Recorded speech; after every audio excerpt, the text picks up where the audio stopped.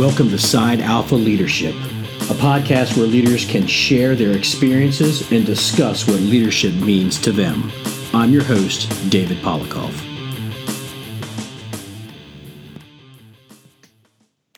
Hello and welcome to this month's Side Alpha Leadership Podcast. I'm your host, David Polikoff. I'm pleased to have on the line with me today Anthony Avillo. Anthony works in the fire service up in New Jersey, and he's also the author of books Full Contact Leadership as well as Fireground Strategies. Produces a lot of information for Fire Engineering Magazine as well as FDIC. So without me rambling on, Anthony, welcome to the show and tell everybody a little bit about yourself. Okay. Thank you, brother. Really excited to be here. Definitely a little bit of a different forum than normally working with. I normally just work with fire service, but military and that sort of thing. This is really cool. I'm a retired deputy chief from North Hudson Regional Fire and Rescue in New Jersey. We are located just across the Hudson River from New York City. To give you an idea where we are, the Lincoln Tunnel's in our jurisdiction. So we cover 5 cities. Most densely populated cities in America. We have about 80 to 90,000 people a square mile. Is never a fire without at least 2 exposure problems, and it's always rush hour. Currently, I'm the director of the Monmouth County Fire Academy in New Jersey, which is down near the Jersey Shore, down that area down there. And I'm an adjunct instructor, a professor for New Jersey City University as well. So, while I'm retired, I'm not retired. Yeah, no firefighter has ever really retired, especially when you're on the teaching circuit and you're constantly writing new programs. I know you were just down in Florida with a couple of my guys from Capitol Fire.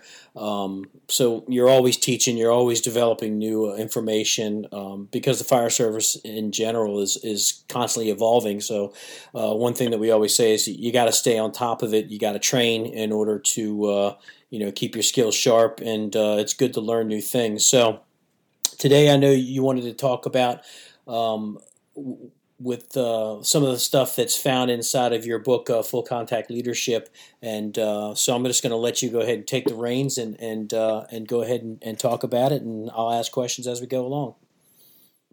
Okay, fair enough. I was very fortunate to have an unbelievable mentor by the name of Ed Flood. Ed Flood was my captain when I first got on the job in Weehawken, and when we regionalized to North Hudson, Ed Flood eventually became the chief of department. But he was one rank ahead of me my entire career, and he allowed me to snatch the pebble from his hand. There is nobody that I know in the fire service, bar none, and I know a lot of people, that understood leadership and management and dealing with people like Ed Flood.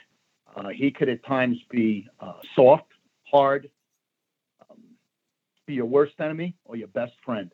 But he jealously guarded the fire service and North Hudson Regional Fire and Rescue from any injury, internal or external.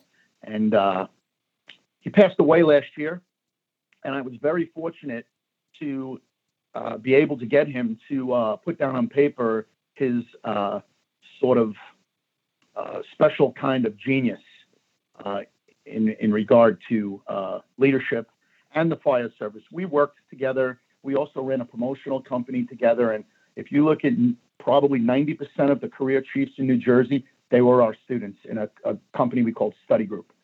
And like I said, I was very fortunate to be able to snatch the pebble from his hand. And the first day I got on the job, I never forget it. It was back in 1984. And he said to me, "This job must be a little bit better each day because you were there. If you leave tomorrow morning after your 24-hour shift and the place isn't a little bit better, then you didn't do your job." I believed it then. I believe it now. I pass it on in every single class I do. And, he didn't want to write the leadership book. And I actually had to really kind of, drag him to do it. But I wrote about 22 chapters, somewhere around there. I gave it to him and I said, take a look at this. This is what I'm thinking about. And he called me back about a week later and he said, "I don't know how people read your shit. You can't write." And So he asked me, like, who are like the leadership gurus in the business now, and some of them were our students. And he said, wow. He said, I said, you know what? These guys were your students, and you taught them. And while they're moving forward and the mentorship was there for them, you need to put some stuff on paper because I said to him, I go, you might die someday. And, we need to hear this. So it felt like a job to him. He didn't want to do it. But then, he kind of started to get motivated, and he wrote it for about 18 months. And he put my stuff together with his stuff. And we went through about 17 times of reading the book from cover to cover before we actually submitted it to fire engineering. And I'm really, really proud of it. If anybody read it, it's a different type of leadership book. It is. There are no other leadership books like this out there. None. I think that, you talked about, getting these guys that you hold in such high regard, you need to put stuff down on paper. And, I've had a few people during my career that were just, masters of their craft. And I would tell them, please put something down on paper, put something down on paper. It doesn't have to be a book, but just write your thoughts, your notes or whatever. And, firemen are the biggest procrastinators. We do a lot of work when we're at work, and, when we go home, we don't necessarily want to continue to do the work. And unfortunately, I never got a chance to get the information from these people, and then they pass away, and it's a loss. That's just something that you knew it was great stuff that people could benefit from, and they pass away, and it's gone with them. And you try to mimic or recreate some of the stuff that they had, but there's so much things when you run into these people that are constantly thinking about stuff. There's so much stuff in their mind that they haven't put out, verbally, let alone on paper. That stuff is lost. So I'm really glad that, you were able to, really wear them down to put this stuff down, because the old guard, whether these new people want to look at the older firefighters, and I'm falling into that category as well, as old and past their prime, there's so much stuff that we have that we can still teach the newer generation. Even if they're learning different tactics, we can still tell them about the old tactics, and they just kind of craft them. Before I get deep into this real quick, one of the things I want to bring up, we talk about this transitional attack, and we've talked about it before, where you knock the fire down from the outside real quick and you go in. Everybody thinks that that's a new strategy. We've been doing that for decades, and I told people, I said, we just rebranded it into something different, and we're doing it again, and people look at it like it's new, but it's not. So I'm glad that you got him to put that stuff down on paper.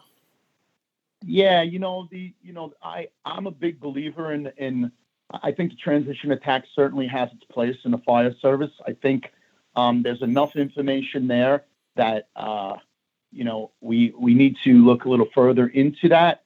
Yes, but I agree, that's not new stuff. That's stuff that's a little older. But what I actually call it, and I don't know if I made this up, this stuff that, like, I always think like I heard it from somebody else, and then people will tell me, no, that's from you. You said that. So there was a thing, I call it the exterior strategic opportunity. And you need to recognize that when it's time to use the transitional attack, and the first arriving company officer has to recognize that, because he's there first on a career department. He's going to be there before the chief. You could make, and again, if you empower your company officers to be able to make those decisions, and you stand by them and you tweak them when they're made, and maybe they're not 100% right, they're not going to be afraid to make those decisions. But I do also agree that hit it hard from the yard is not the end all and be all, and we always should be doing that. We were an interior aggressive fire department in North Hudson, but I can pick out times, and I can look at pictures of fires that I commanded that we might have benefited from that exterior strategic opportunity. Yeah, it's funny. I literally had this conversation with my guys on my last shift I worked, and we showed a picture of a garage fire, and I asked the guys, like, how would you attack this fire? And they go, well, here in our county we would have to do this, and I'm like, well, stop. Don't put your thoughts because you think that that's the way we want you to do it. You need to be able to make that decision, and we have built in our policies. You can make decisions. You can change your decisions as long as that they are deliberate, defendable, and that they're communicated. And that's in our policies that, you can make these decisions, but they have to meet these criteria. So if you turn around and say, yeah, I wouldn't hit it from the outside, I go right on inside because of, X, Y, and Z. That's fine. That's a good decision, and you're right. This hit it hard from the yard.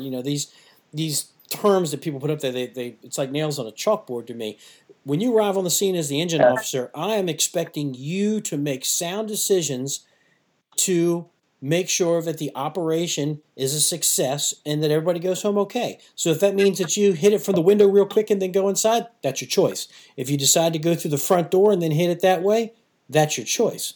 But again, we want to make sure that people are capable and comfortable making decisions. And it's one of the things we constantly talk about is like nobody wants to make decisions because they're afraid they're going to get in trouble. Nobody's getting in trouble for making decisions. As chief officers, we want you to do a good size up and then base your decisions on your size up. They're just tools in the toolbox, man. And if the leaders of your department do not empower you to make decisions or don't trust you to make decisions, that's a failure of leadership. Subordinate competence is the responsibility of the superior. And when you don't trust your people to make decisions, that's because you're incompetent as a leader. Because you haven't trained them or you don't trust them. And your job is to trust and ensure their competence is where it's supposed to be. So I don't buy any of that. I think that failures at the lower level because they're afraid to do something are failures at the upper level. 100% agree. Frank and I talked about this last month. And everybody I talk to when we talk about decision making, if your firefighters and your lieutenants and captains are afraid to make decisions, you failed as a leader, as the boss, to, like you said, empower your people to look at the situation that's going on, formulate decisions in your head, and then act upon them. If your guys are paralyzed to do that because they're going to think that you're going to yell at them as the boss, then as the boss, you have failed, and your fire service is never going to move forward, or any business for that matter is never going to move forward. You listen to many of these podcasts that are out there, these military guys that are actually, in Afghanistan and Iraq, and they're under firefights when, if the platoon commander goes down, somebody can easily pick up the mantle and continue to lead forward, knowing what the overall job is and how to achieve success. So, I agree with you 100%, Anthony. The guys have to be confident and comfortable making decisions, and that starts from the top down of empowering your people. Exactly. So, in your book, Full Contact Leadership, you talked about the Prime Directive. So I really want to dig into that, and there's so much good stuff in there, and I want you to just break it down and just go with it, and I'll ask questions as we move forward.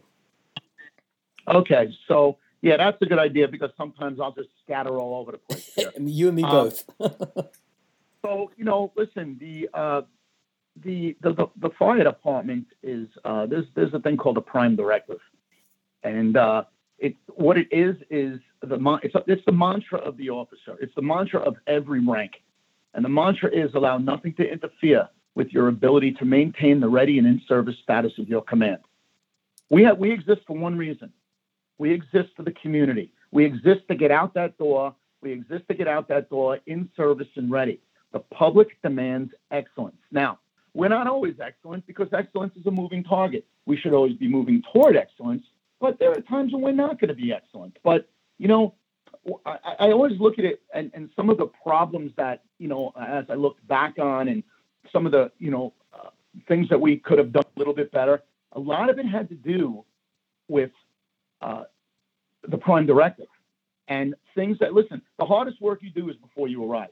The 95 and 97% of the time you spend in a firehouse is spent upholding the Prime Directive, is spent ensuring that the Prime Directive is maintained at all times.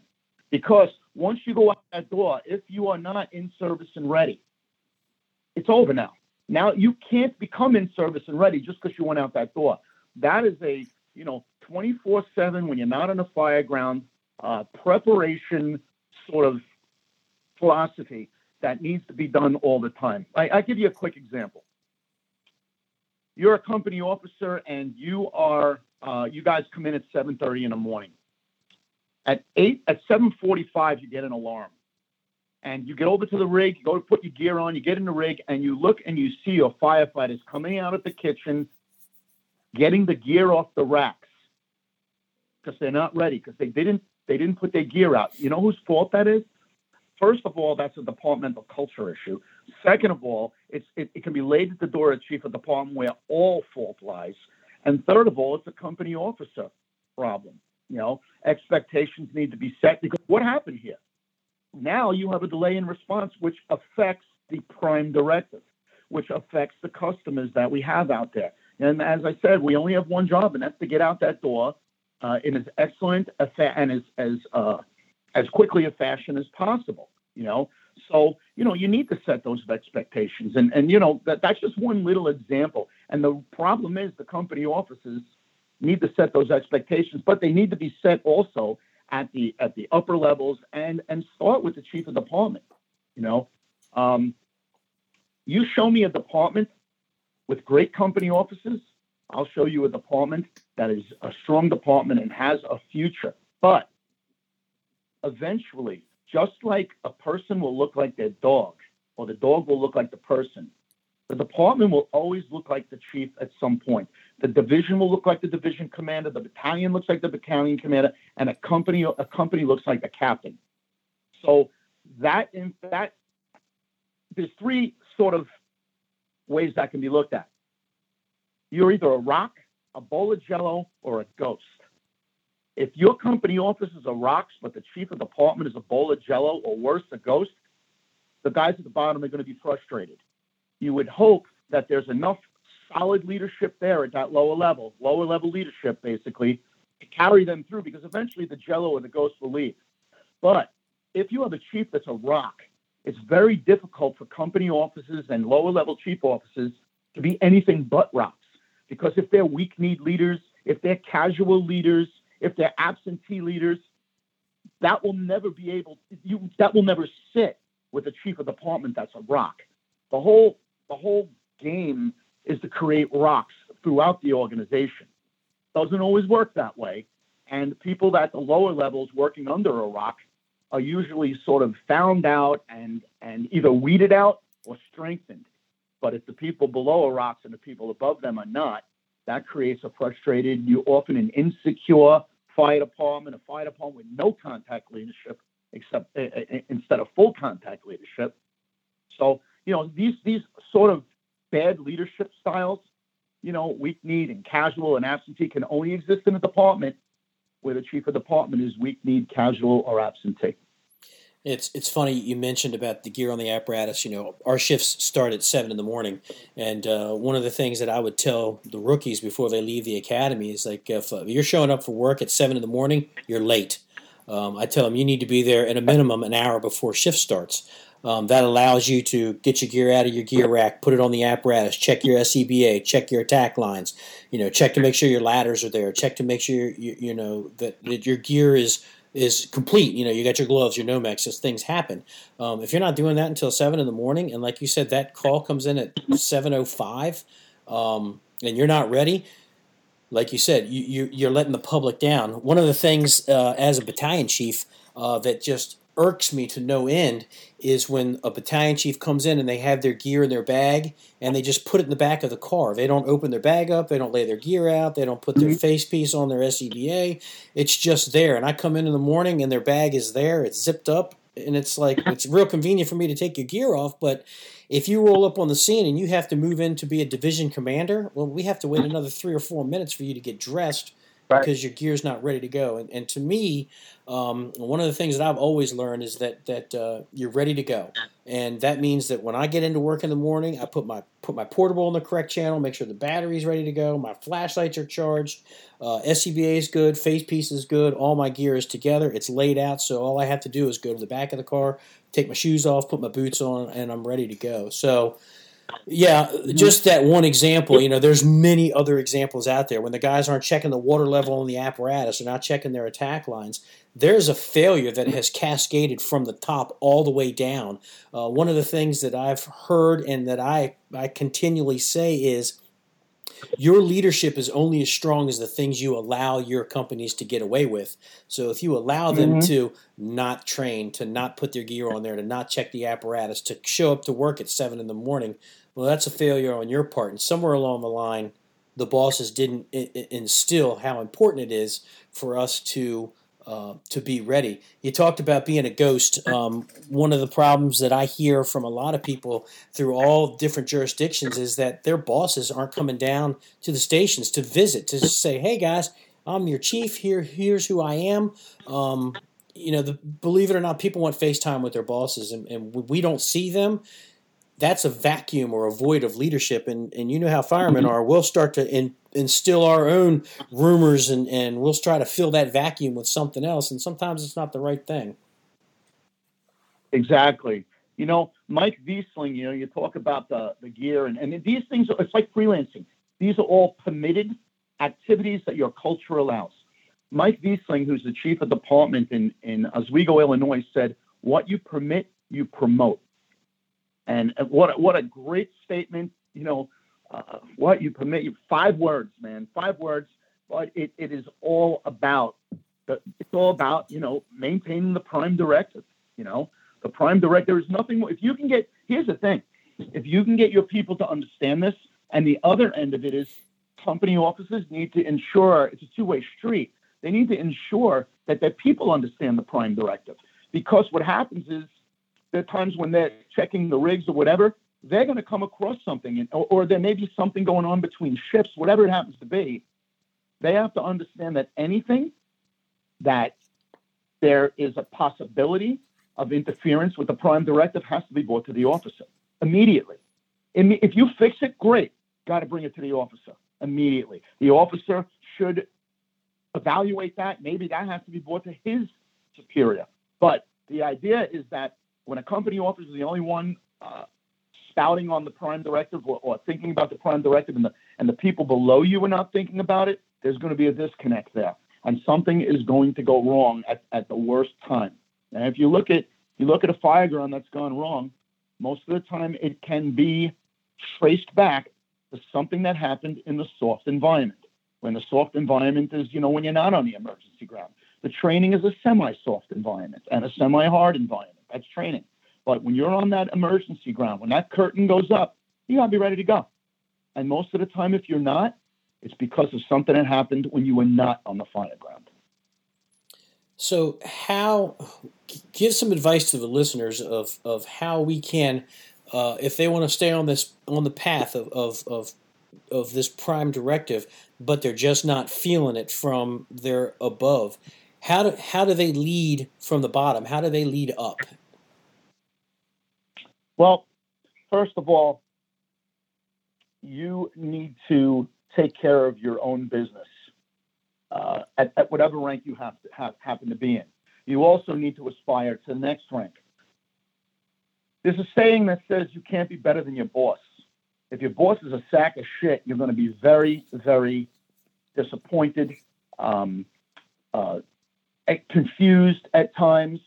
Sometimes you can't do anything about that. All you can do is take care of your little piece of the world, and hopefully the retirement systems and maybe death absorb those people and get them the hell out of the way, because there are people that know what the department should be doing and they're not. But again, it's, I've seen people and they are very, very strong leaders. But on the way up, they often get frustrated by people that are not that strong. People that, are insecure as leaders because they're afraid of people that are up and coming, They're afraid of people that they would say, stealing their thunder. So what happens is these people are so wrapped up in self-preservation that they can't move the department forward, and the department stagnates. And the whole department becomes insecure, or except for the rocks, of course. All I've ever done, and I've worked for chiefs like that, all I've ever done is taking care of the people that I am responsible for, But here's the other thing. As a full contact leader,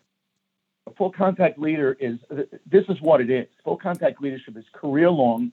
ever-challenging, never-ending, self-initiated, self-sustained personal research, development, and improvement program. That's what it is. However, that's the only time it's about you as a leader, when you are making yourself better so that you can lead others better. Because your ego, subjugation of your ego, is the most important part of leadership. Leadership's never about you. It's always about them. And the only way you can make it about them is if you practice this, self-initiated, self-sustained research, ever-challenging development program. And, one of the other things we talk about, full contact leadership, it's a commitment to drawing out the very best in others and allowing that very best to be expressed as excellence. That's what you're doing.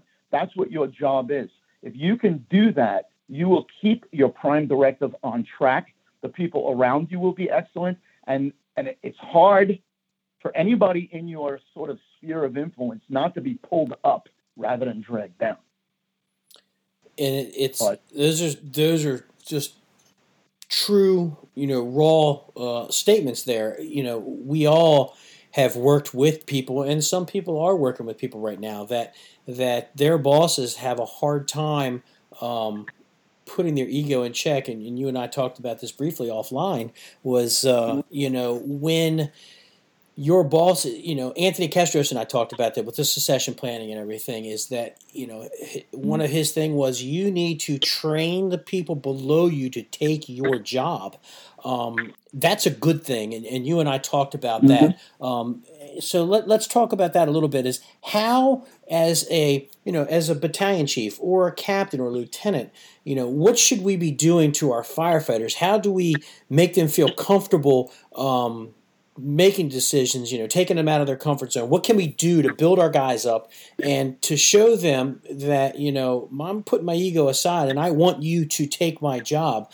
I know part of it is, giving credit when there's, when credit is due. When your guys come up with good stuff, act upon it and then give them the credit. One of the things that I talked about with Frank Ritchie is that when things go wrong, it's your fault. But when things go right, give all the credit to your guys. So what can we do as leaders in the organization to start building our people up? Well, I think you have to engage them. I think when you are not Fireground, your leadership style of choice should be participative, so that they are engaged and they are involved in everything that goes on in making that company better. They have, one of the things you want to look at is you also should be very open to any suggestions brought by your personnel. One of the things that we say in the book is not every idea that comes to you is going to be important, but every person that brings the idea is important, and you have to treat them that way. And again, sometimes you can, even with some tweaks, you can sort of make them feel like the idea was actually there. So there's a couple of things you can do. First of all, you need to be a full contact leader in the firehouse, because leadership comes out of the firehouse. Leadership does not show up magically on the fireground. There is no such thing. Leadership comes out of the firehouse, just like everything else that's used to take care of business. This includes accountability, discipline, sense of team, safety sense, communication, and the art of officering. This comes out of the firehouse. If you can't do it in the firehouse, if you can't empower your people in the firehouse, if you can't lead them there and lead by example so that they can see a good example, then you're never going to be able to do it on the fireground. Here's another thing. If you can't give an order in the firehouse, you ain't giving an order on the fireground. And the other end of it is you need to delegate. Too many officers don't know how to delegate. And people don't delegate because they don't trust their subordinates. They think that no one could do it as good as them. But if you get, and this is a floodism, if you give yourself the gift of imperfection, meaning that nobody ever is going to do it as good as you, but given the right time, the right support, the right resources, they'll probably surprise you with what they can do. And then with a little tweaking, they're going to get even better. But here's one of the things that sort of stops that dead: the word no. Officers that they only have one answer, the stock answer is no, they kill motivation, they kill growth, and listen, Ed Flood, he had a ladder company called Ladder 222 in Weehawken. Everyone on that ladder company became a deputy chief. He was of the mindset that, leaders that create, that leaders that, I'm trying to think of the quote now. Leaders that develop others add, leaders that develop leaders multiply. All right, that wasn't his quote, but that was sort of his philosophy. But, the idea is you need to delegate. You need to let your people know that they can come to you with ideas. You need to give them ownership of those ideas and of your ideas as well, And the other end of it is the word no is bad. You don't want to ever be an obstacle to the growth of your people, because you know what happens when you use the word no all the time? You're an obstacle. People are going to go around you. People are going to go behind your back. People are going to, you're going to lose your power and you're going to lose your respect. So it's important that, you develop your people in the firehouse, because that's where leadership comes from. Leadership comes out of the firehouse. And, listen, if you're in the military, leadership does not come from the battleground. Leadership comes from everything that you do before the battleground. And all the other places that, leadership is important when the curtain goes up. Well, the leadership is actually nurtured. It grows, it develops, and it sort of engulfs all the people around it in the softer environments when it's being sort of cultivated. You talked about delegation, and one of the things that I try to instill in my people, and one of the things I'm really hitting hard this year, is that I want my captains and lieutenants to delegate training to their junior firefighters and even their senior firefighters. I don't want the captains to be leading the training as much anymore. I want them to say, hey, look, next month I want to talk about search and rescue or pull and sealants or whatever. I need you to deliver that drill, so I need you to give me at least 20 PowerPoint slides, and then we're going to go out to the academy and then we're going to do it. But this drill's all yours, and if you need anything, let me know. But to me, delegating that is doing a couple things. It's letting your people know that you trust them to do a good job. It gives you credibility as a leader because they're seeing that you trust them. It also allows your people to get comfortable not only developing programs, but to stand up in front of a group and deliver that program. And what I found is that when you ask somebody to do something, they're going to work so hard on that to make it the best thing that they've ever done, because they know they're going to have to deliver it in front of their shift. So delegation is huge. As a chief officer, if I try to do everything on my own, then something's not going to get done. So if I'm taking care of all the admin stuff, then I'm lacking in the training area, or making sure that my guys are being trained, or being the face out there so they can see me. So you have to be able to trust your people enough that you can give them projects to do, so you can take some stuff off your plate. One of the things that you talked about when you're delegating, because the officers may feel that, well, I don't let other people do the stuff because they can't do it as good as me. That's an ego thing. But the opposite end of that is, I think that some officers don't want to delegate the things out because people might do it better. And in their mind, they're going to see that as a threat. And that shouldn't be a threat. That should be a reflection on you as an officer of how you have handled your people and allowed them to grow, and they're doing things better than you. That's fantastic. You're setting them up for the next level, and they're going to have that knowledge to move beyond that. And the last thing I'm going to talk about, when you said the word no, which I found kind of funny, it is an obstacle. And one of the things that I told my kids is that, if I ever tell you no, I'll always give you a reason why. So that way it's just not me saying no. And let me tell you something. My kids can't remember to clean their room or take the trash out, but they certainly remember when I say no and I don't give them a reason why. They regurgitate, hey, on this day at this time, this season and this year, you said that if you ever say no, you were going to give me a reason. So what's the reason? So I think that if you do, as a leader in the department, you have to say no. You should back it up with why. And if you make a decision, changing a policy or the way you're doing something, it's great to put it out there, but there should also be the why we're doing that. That way that doesn't leave up for any interpretation or questions. Yeah, I agree. Listen, sometimes you got to say no. That's part of of being a leader. You have to say no. But there are leaders out there that will say no just because they're lazy, or they have fear, that somebody's going to do something better than them. All the reasons you said. So yeah, if no, my point was, if no is your stock answer for everything, your people they're not going to grow. They're not going to grow, and they're not going to want to work for you.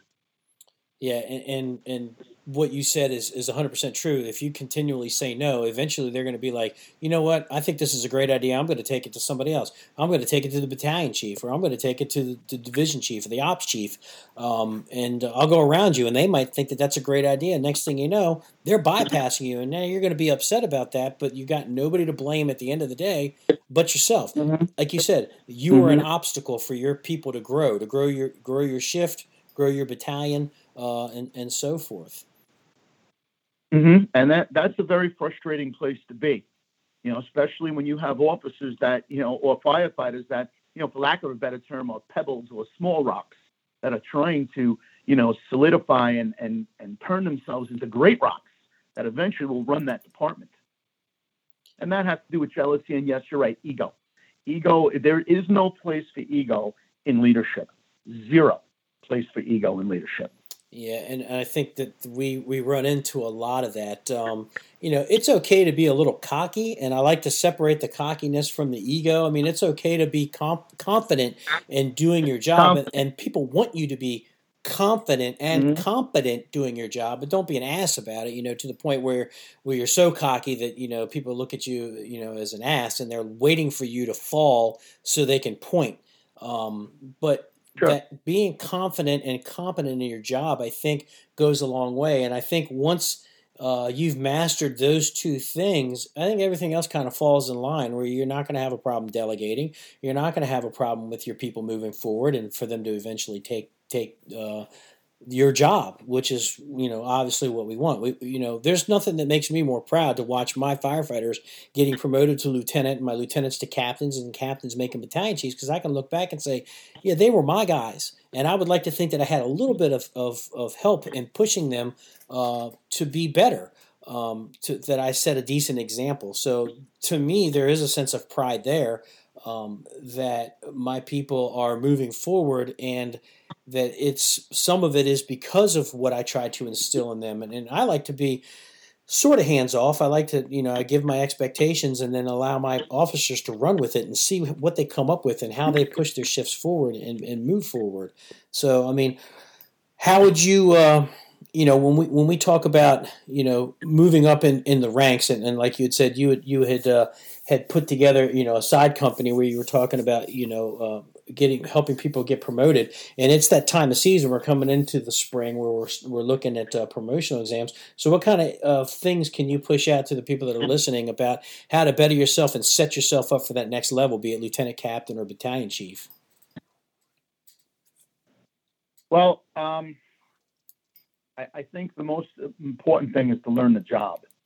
There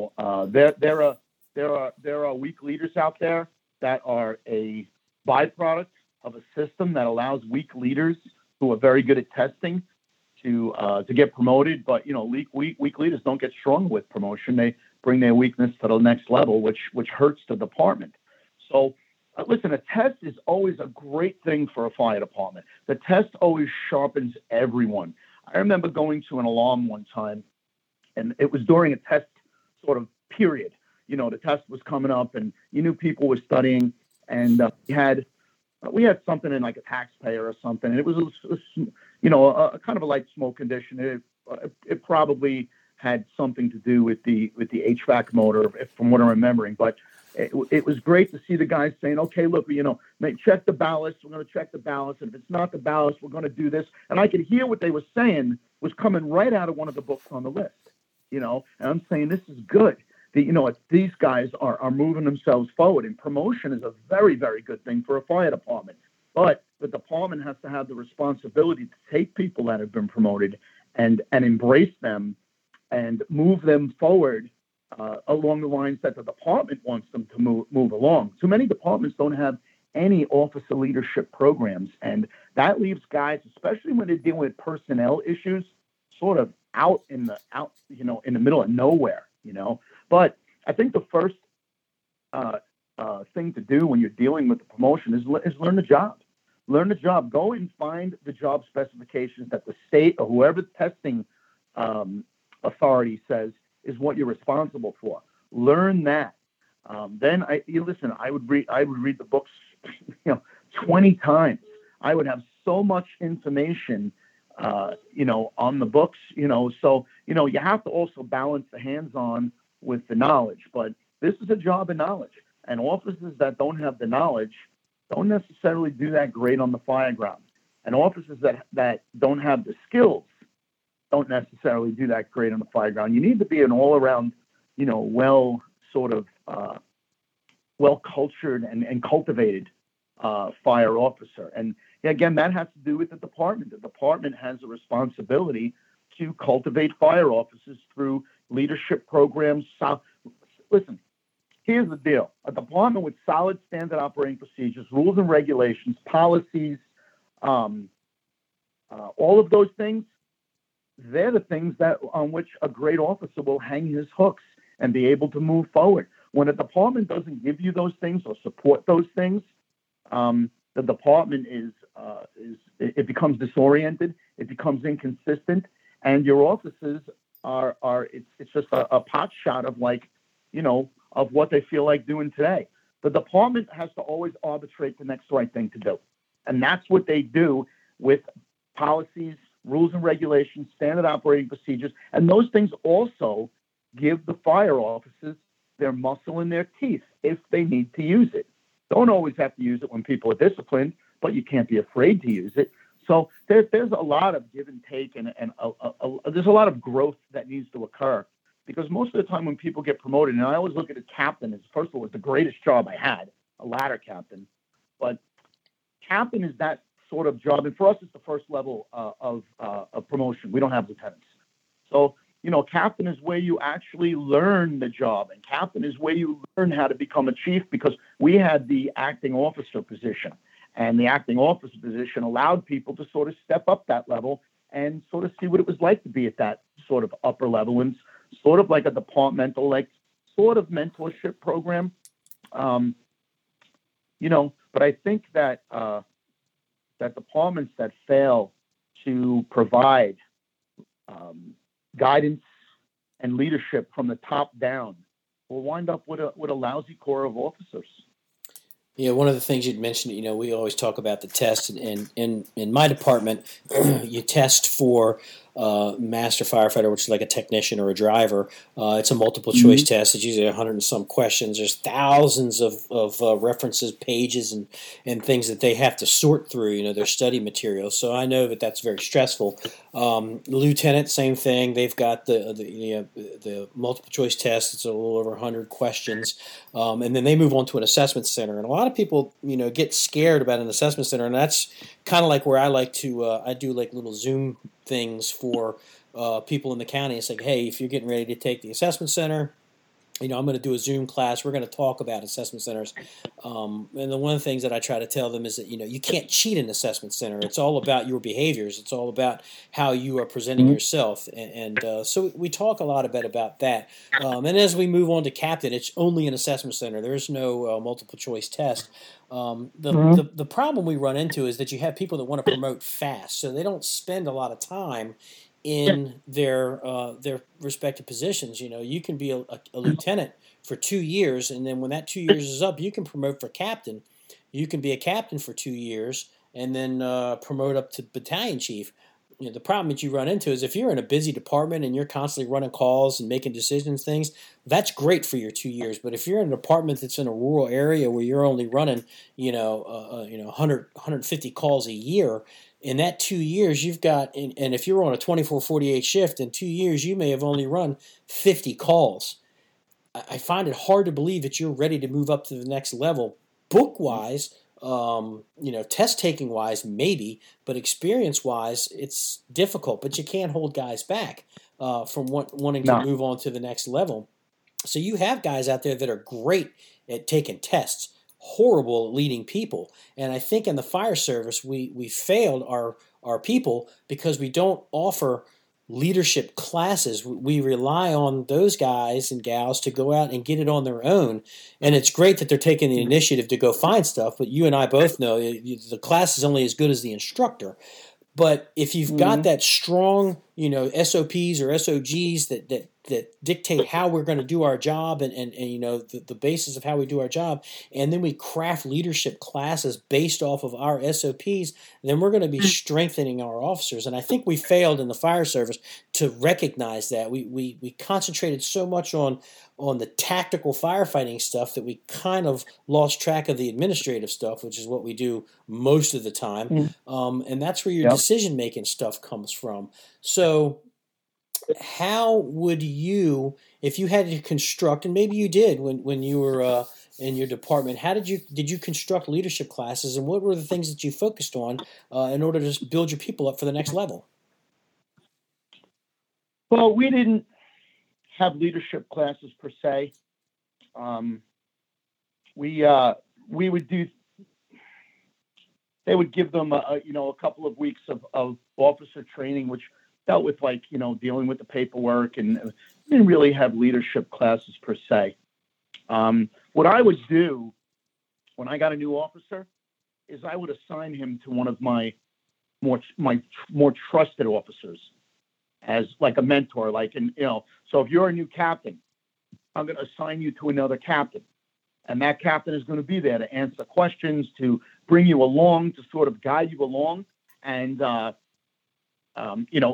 same with a battalion chief. I got a new battalion chief. I'm going to do the same thing with that. What our department did, which was a pretty good thing, is they would also, when staffing permitted, if a guy was going to be promoted and they knew he was going to be promoted, they might take him out of this position and put him in as a sort of training position where he would ride and shadow one of the more senior guys in that position. Now, in a company, we didn't really do that, but at the chief officer level, we did. So a guy getting promoted to deputy and he knew he was getting promoted, he might come and ride with me for a month or something and sort of get his feet wet a little bit. Same with a guy being promoted to battalion. I thought that was a good thing. I think that's one of the places where we fail our firefighters and our officers as chief officers is that sort of human relations leadership portion where people don't know how to deal with these type of situations. Certainly with the company that I had, we had some tools that we utilized, and again, we utilized them in North Hudson as well. But I think the part of the leadership class that I do now covers dealing with human versus human conflict, and it's probably everyone. I did it in Florida.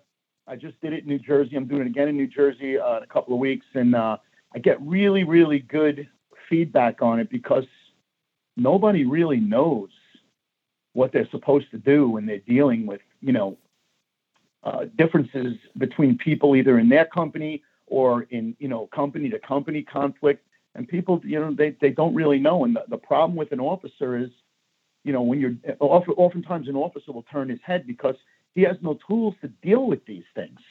So, we're talking about things like conflict. We're talking about things like confrontation and challenge. The officer's job is to find resolution there. And usually what happens is in the beginning when he's new, he doesn't know how to do that. But he can't be afraid to try and do it. And maybe tap into a colleague that he trusts or maybe his superior, but he can't be afraid to do it because what happens is if he doesn't find resolution, he's never going to build any confidence. And he's always going to be behind the eight ball of conflict and challenge and confrontation. So, the more he addresses it and the more he takes these things on, the more confidence he's going to get. But he also has to understand that, dealing with these things, avoidance is not an option that he has. And he has to subjugate his ego all the time when dealing with these things for the better good, which is the good of the formal organization, which is the good of the department, which trumps all things. We talk to people and we say, all those things you got on your collar, the pins, the bugles, the bars, the eagles, whatever they are, what do they stand for? And people say, well, it's responsibility, it's authority, it's this, it's that. I said, no. It stands for conflict, challenge, and confrontation. Because if you cannot deal with those things, if you cannot handle, address, and find resolution there, then we don't need you to work as a company officer. We don't need you, because those things on your collar say that when the situation escalates, I'm the person that you want in that position. Whether that situation is a fire situation or an in-house situation, that officer is wearing those bars because the department has given them the power to handle those situations, or at least begin to handle those situations, to find solutions. And that's really what the officer's job is to find solution and to challenge conflict and confrontation when no one else can, or when the people below you are looking up to you, when they're looking up to you to find that.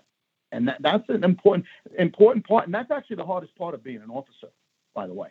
That is the hardest part, is to deal with, uncomfortable situations in the firehouse. Because if you can't deal with them there, you ain't going to deal with them on a fireground either. And no truer words have ever been spoken. I tell people, one of the hardest things we do in the fire service is discipline, to discipline somebody. If inaction is probably the worst thing that you can do, because then that's going to fester. And it also shows the people below you that, hey, this guy's not handling this, or he doesn't know how to, or he's afraid to. So you're right. Being an officer, sometimes you have to put your neck out there to say, hey, look, this is how we're going to put a stop to this right now. Or this is how we're going to resolve this right now. I always like things being resolved at the lowest level.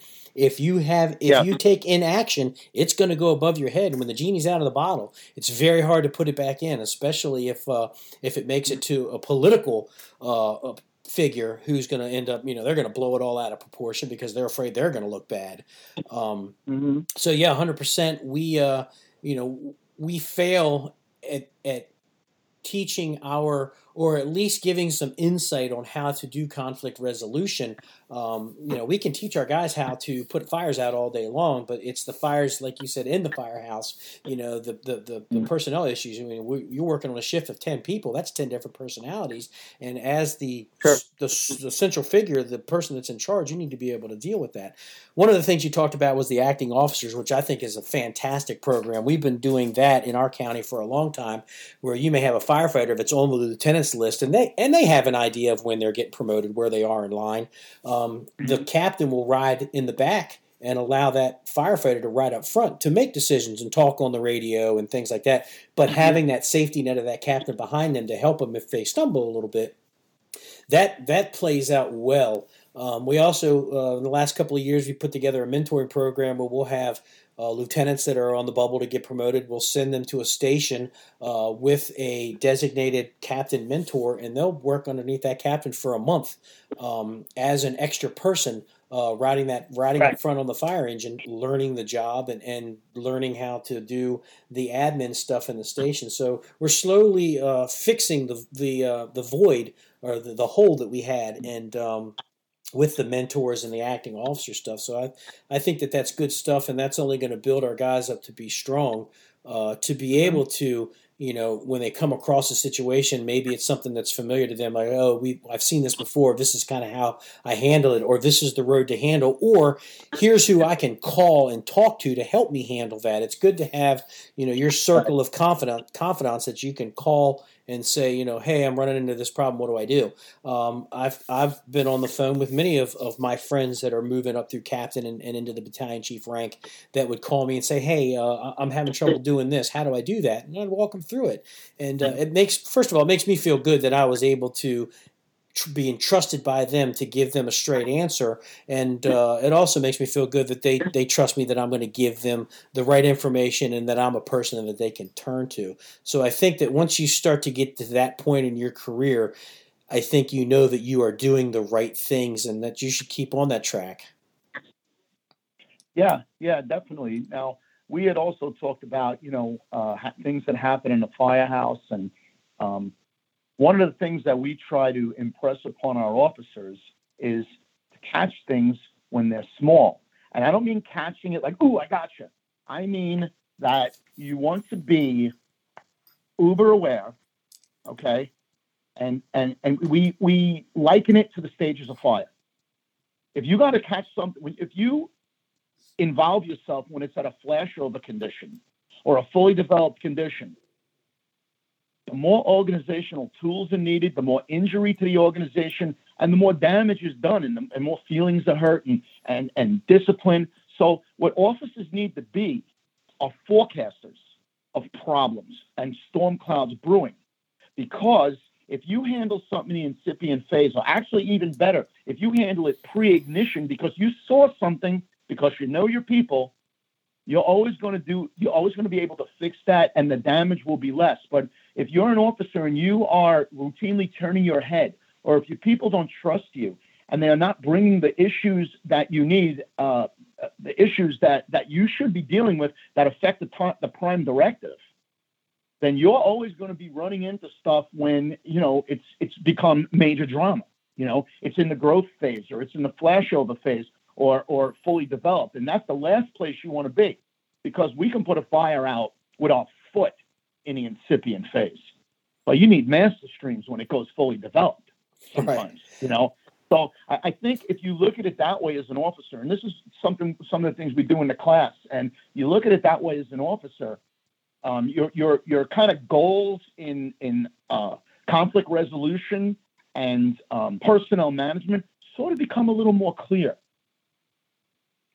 I think one of the things that I talk about, and I love when I do it, is having these kitchen table talks, and I encourage my captains, to sit down with your people once a month, or if you think that something's brewing, sooner, and sit down and have an open, candid conversation with your guys, and go around the table and let them know that I want you to be open with me in a respectful way. I don't want you to call me an asshole in front of everybody, but in a respectful way. Let's talk about the state of the shift, like the State of the Union address, or we're going to talk about the state of the shift. What problems do we see on the horizons? What's brewing? What's bothering you guys? Hey, or if you start to notice something like morale seems to be slipping. Hey, guys, why is morale slipping? What's going on? You catch that stuff at the kitchen table, and you figure out a way to resolve it right then and there. It doesn't grow any further. If you are the kind of officer that your people trust, that they can come to you with a problem or an issue or something they noticed, you're going to be able to get that feedback a lot faster before it starts to grow, where you may not have seen it, but maybe your technician saw that a firefighter on the shift is just not acting himself. He seems a little mopey. He's keeping to himself. He's quiet when he's normally not. And that allows you to pull the guy in the office and talk to him. You've caught that problem before it's snowballed into something that's totally out of your hands. So I love the kitchen table talks. I love it when my captains do it. I like going around once a month and just, talking to the guys. A lot of times when I do my rounds, every shift I go to try to hit every station and just say, hey, what's going on? Try to take a pulse of what's going on. And it allows me to see if there's any underlying issues and kind of dig into it a little bit. Well, you know what? That's a sign of a healthy department.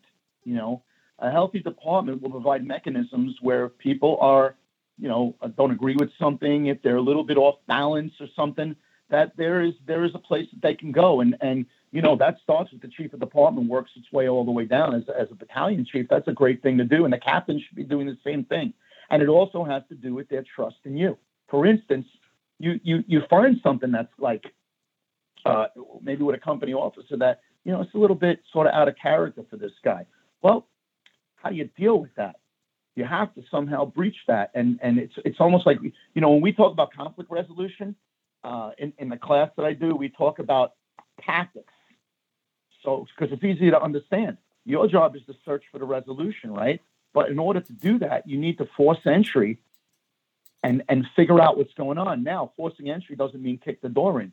Forcing entry means it's a function of the trust that person has in you. So you could do anything from try before you pry to kicking the door in. So there are people that may not trust you, and because their situation could be affecting the Prime Directive, and they don't trust you, you don't get along, you got to kick the door in. But you don't want to do that. You want to have a trust, and you want to be able to try before you pry, or just turn a key in a lock. So like subordinate trust in you as their superior is very, very sort of interrelated to how quickly and how much they'll let you in to the issues that they have, which could then, which if they don't let you in, they could then develop into much greater problems. And again, we go into the growth phase and the flashover and all that sort of thing, So when you have that trust and mutual respect between your departments, which in itself is a mechanism, every department should have a mechanism whereby if you don't agree with something, you should be able to address that. Departments need to self-regulate, and that's part of that, But I also think that, especially when someone is wobbling a little bit and working a little counter to the mission of the department, you should be able to, because of their trust in you, you should be able to involve yourself, and instead of doing interrogation and forced compliance, it should be more like inquire and resolve, right? I'm going to inquire what's happening, and we're going to resolve this together, rather than what the frig is going on and because I said so, So when you have that trust, and not all offices have that talent, but again, sometimes you have departments that don't foster that talent and bring that sort of talent along. It's they would rather bludgeon someone than bring them along and help them, because there's nothing more important than your personnel. We spend more money and more time on our personnel, or we should, than any of the equipment that we have. Yeah, I talk about to my guys. We're broken up in different divisions in the department, and operations is that's where the rubber meets the road. And I've always said that the operation is the most important part of an organization. And if your operation isn't working correctly, well, that's where everybody's going to notice. If logistics isn't working correctly, then you're going to have some people that are kind of grouchy, in the station. Maybe they don't have enough toilet paper. But if a fire engine doesn't show up in front of someone's house when they call 911, or skilled firefighters aren't getting off that fire engine, well, then everybody's going to know that, and we're going to run into some major issues. So, we're coming up to the witching hour, as Frank Ritchie likes to say all the time. We've been going at this for a little over an hour. It's fantastic stuff. I truly appreciate you being on the show. If people want to get a hold of your books, you can find them. I know they're on Amazon, and they're also at Pinwell Publishing through Fire Engineering, Full Contact Leadership, and Fireground Strategies. Plus, you have a bunch of DVDs that are out there that deal with Fire 1 and Fire 2, stuff like that. You do a lot of teaching, not only at FDIC, but you do some stuff. So do you have a website or a Facebook page that people can visit if they need to, if they want to get a hold of you? I have a Facebook page called Full Contact Fire Training, and I have my just regular Anthony Avillo page, on Facebook. I do not have a website. So if people want to get hold of me, I'm on Facebook. People can instant message me on Facebook. I'll always answer it. People can email me. My email is deputy1 with the number 1 at optonline.net, OPT online, all one word, .net. You can email me, good, bad, indifferent. If you liked it, great. If you didn't like it, that's fine. We're always looking to get better, right? Absolutely. And, for those out there that are listening, if they haven't been to FDIC, when we finally get back into being able to travel and go back out to this, I would highly recommend you coming out to FDIC. Come listen to Anthony's stuff. And if you don't know who he is, he'll be the guy that's wearing shorts in 40-degree weather. So I think every time I've seen you, you're always in shorts. So, but definitely good stuff. I recommend picking up the book. Pay attention to the leadership things that are in this book, and I think that people can really get a stronger knowledge base when it comes to being a leader. It's not just putting people into burning buildings, but there's so much more to it. So Again, Anthony, I thank you for being on the show, and look forward to Thank seeing you, you brother. again as soon as we get back out, get away from this pandemic stuff, and be able to start traveling. Hopefully, our circles will cross soon. If not, I'm sure Frank will have you on the Politics and Tactics radio show again. All right, brother. Listen, man, be safe. Thank you so much, and really appreciate what you're doing out there. Thank you, and take care. All right, bye.